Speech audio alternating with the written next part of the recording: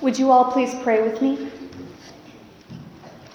Gracious and loving God, at this time, as we prepare to reflect upon your word, help us to hear your voice in the midst of all of this.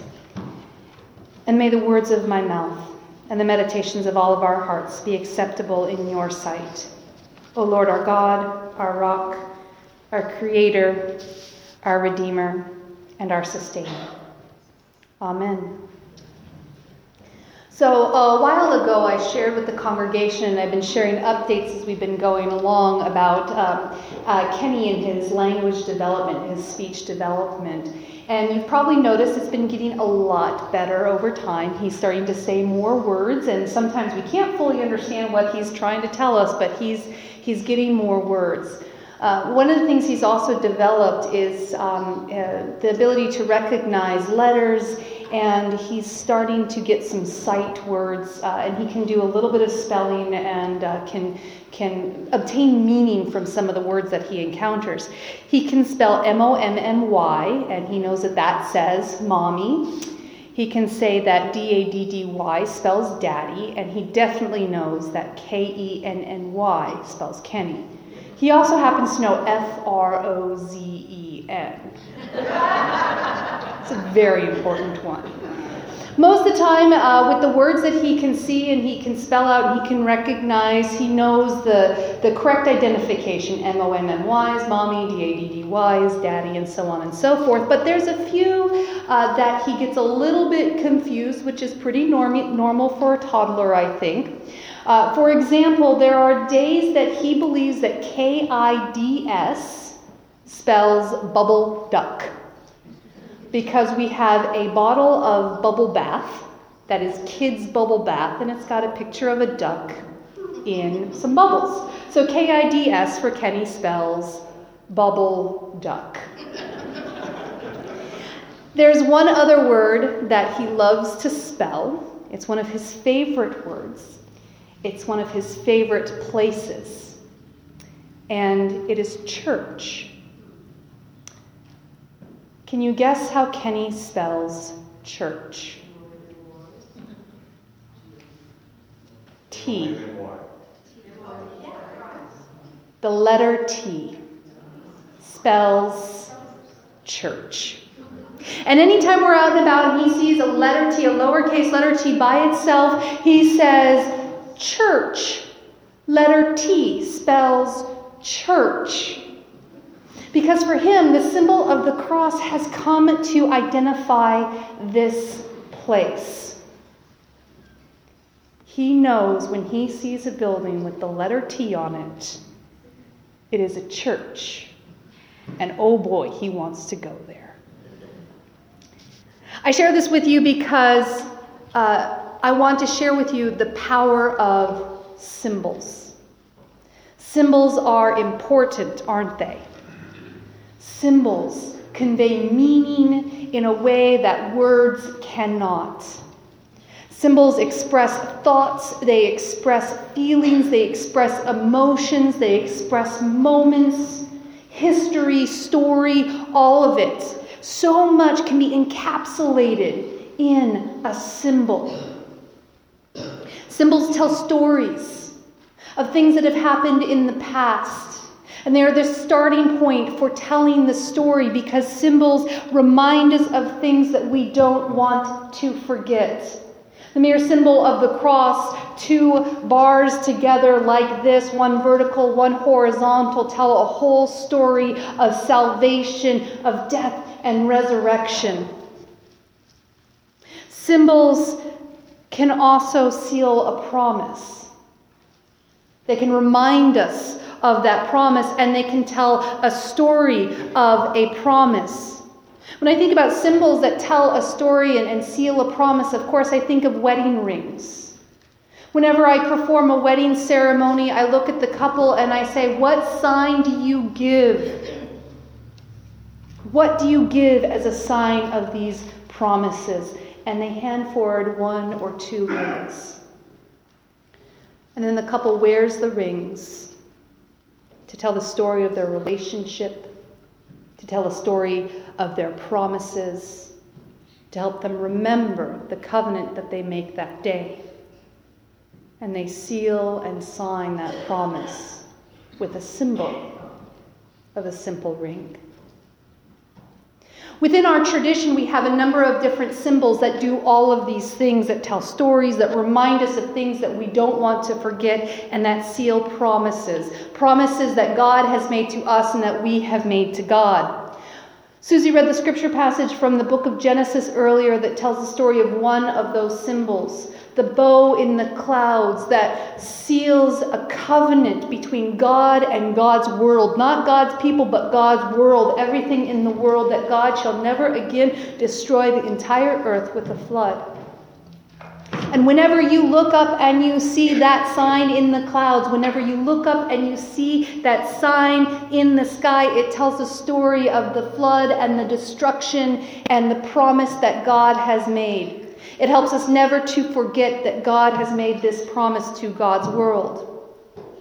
We have some of these signs and symbols here in this sanctuary today. Over here we have a tall table-looking thing that we know to be our baptismal font, that is a sign and a symbol of our baptisms, our baptism in Christ, and the promise that God has made to us, and that we and our parents made to God for us. And we have a table set with a simple plate and a cup and a pitcher that remind us of the promises Christ made, that tell the story of his final days, his final hours, and help us to never forget. Our lives are full of symbol, and these symbols are full of meaning.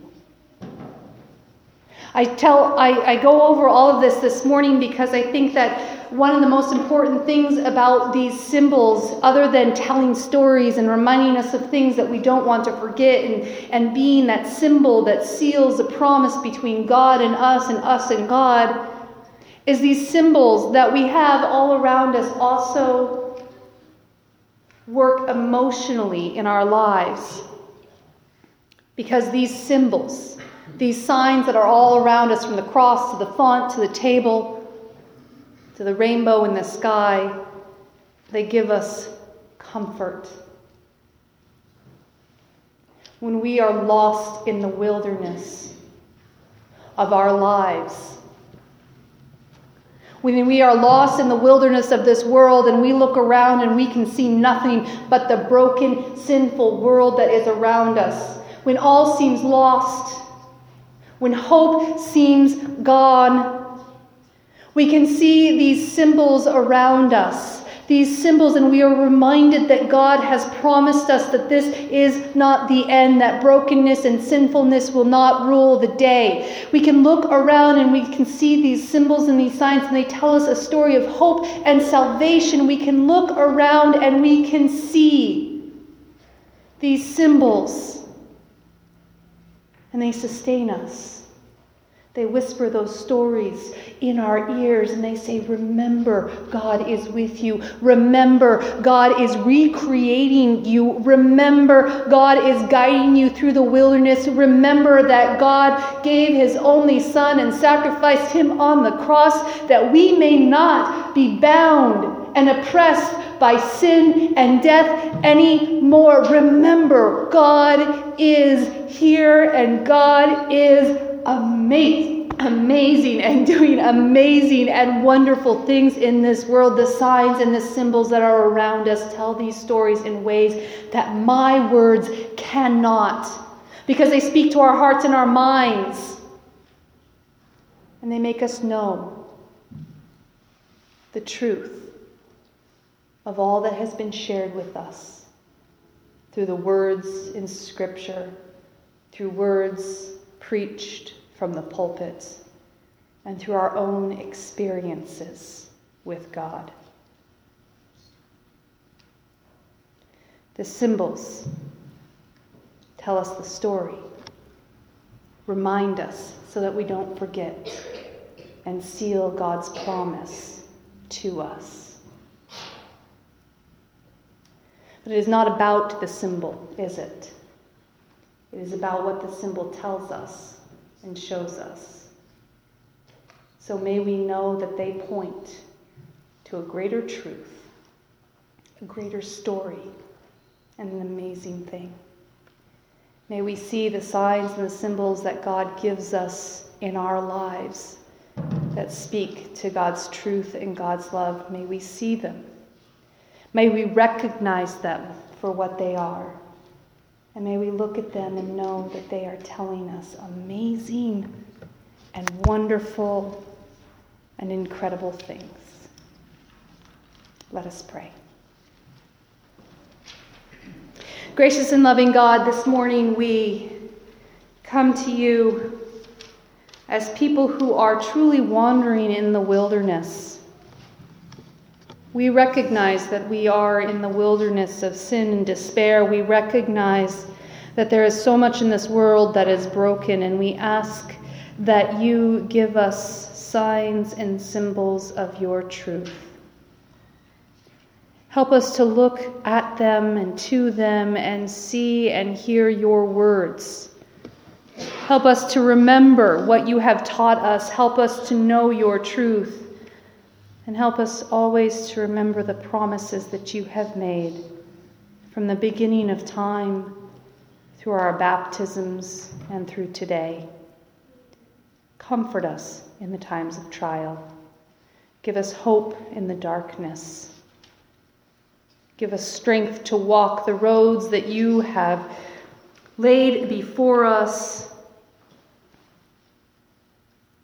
Be in our hearts, be in our lives, be in us. Help us to know you and to trust you. Help us to remember. Help us to love and to serve and to give praise to you always. And we pray all these things in your Son's name. Amen.